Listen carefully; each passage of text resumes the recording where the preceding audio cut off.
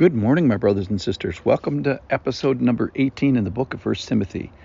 We're in chapter 4, and Paul is describing and encouraging to Timothy how to act for a particular purpose. And so I was going to title today, I Work Out, because there's this big analogy of bodily training and spiritual training. But really, I'm going to change the title now and get to the heart of the passage, which is, why do you work out? Is it just, to be vain or something? No. The heart of the passage is that Timothy brings all the people around him home with him to heaven, to salvation. So listen in here as we hear about a training method, a training in godliness, and kind of hard work. Toil and striving are the words that are used for it. Hoping and setting your mind on the living God, believing and setting an example, in Timothy's case, to mostly older people. And don't neglect the gift that he has. So Timothy has the gift of teaching. Doesn't matter what your particular gift is. It applies here today. You don't have to be a teacher to get all kinds of things out of this practice. He does say, be devoted to Scripture, to the reading and the teaching, the exhortation and the function of Scripture, and practice these things, do these things, and immerse yourself in like a totality and have it be a witness. Let other people see your progress in the faith. He cautions, watch yourself and watch the work that you do and persist. Keep going, encourage you. And why is all this? So that you take all these people with you. All right, I'm going to read now. This is from 1 Timothy chapter 4, verse 6 through 16. If you put these things before the brothers, you will be a good servant of Christ Jesus, being trained in the words of the faith and of the good doctrine that you have followed.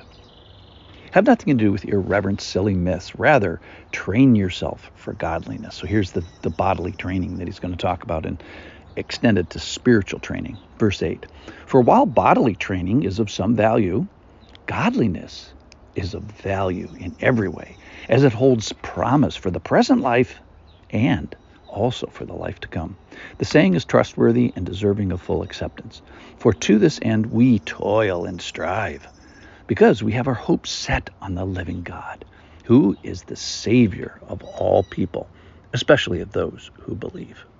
Command and teach these things. Let no one despise you for your youth, but set the believers an example in speech, in conduct, in love, in faith, in purity. Until I come, devote yourself to the public reading of Scripture, to exhortation, to teaching.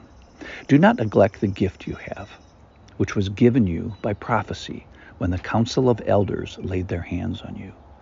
Practice these things. Immerse yourself in them, so that all may see your progress. And then here is the heart of the passage, in my humble opinion, and that's to bring all these people home with you. Listen in. This is verse 16. Keep a close watch on yourself and on the teaching. Persist in all of this, for by doing so, you will save both yourself and your hearers. So this is a passage about working out in godliness with the heart. Why? Why do you work out? Is it just to work out? No, it's for your witness. It's for your gift. It's for the work. It's for God's work.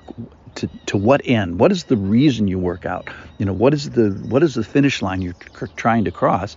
And that is to bring them all home with you. So why is marathon training? Why is that helpful? Well, because it's helpful for the present life and helps you to live a healthy life. And how is this spiritual training in godliness helpful? Well, it's helpful now, and it's helpful for this future life. It's helpful for believers. It's helpful for young and old. And it involves words. For sure, the spiritual training, godliness, involves word. Now, part of it is being faithful to God's word. Being faithful to Scripture, the words from God. We're supposed to be devoted to them, both in frequency, so daily, and it would be a great idea. So frequently we should be devoted to God's word, and then passionately, enthusiasm, our ardor should be for the God. So it should involve a frequency as well as a heart inclination.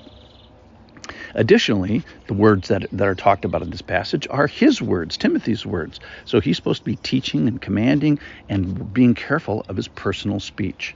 It involves a witness both before the brothers, a council of elders, believers are mentioned, and then just hearers, not believers. And it involves some effort, some work. The analogy for bodily training is no mistake. Godliness training is similar in some ways. Which is easier, to train for a marathon or to train for anger or tongue and purity?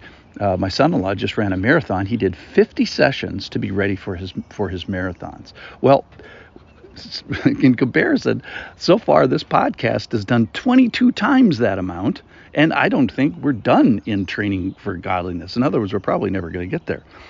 But you can see why they say the words toil and striving and practicing these things. The work describes the effort, and the practice is going to be required. So let's just talk about 1 second, like, for example, purity. So purity is a test track that all young people get to drive. They all get to put their hand at the wheel of this course of purity. And so my question is, where are the purity marches in our society today? Where are the purity ad campaigns? Where's the purity encouragement? Where's the corporate affiliation with purity? So God gives jurisdiction of your zipper to everybody, every individual. And what he's calling here, Paul, is saying, act like it. It's probably not going to be easy, just like everybody else. So there's a work here. There's a toil and a striving. All right, and the goal here, let's not forget the goal. He's saying, Timothy, be good at your job. Why? So that you can take all these people to heaven with you. So wherever you are today, work out, train hard, set your hope on God, have a goal.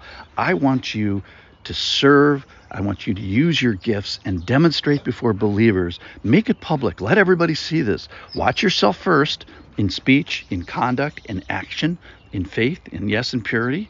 So why do we work out in godliness? We've been given a gift. We've been given all this stuff. We've been given faith. We've given agency, or our mouth, our zippers, our conduct. So we should be careful and work hard in things. Why? So that we bring everybody home with you.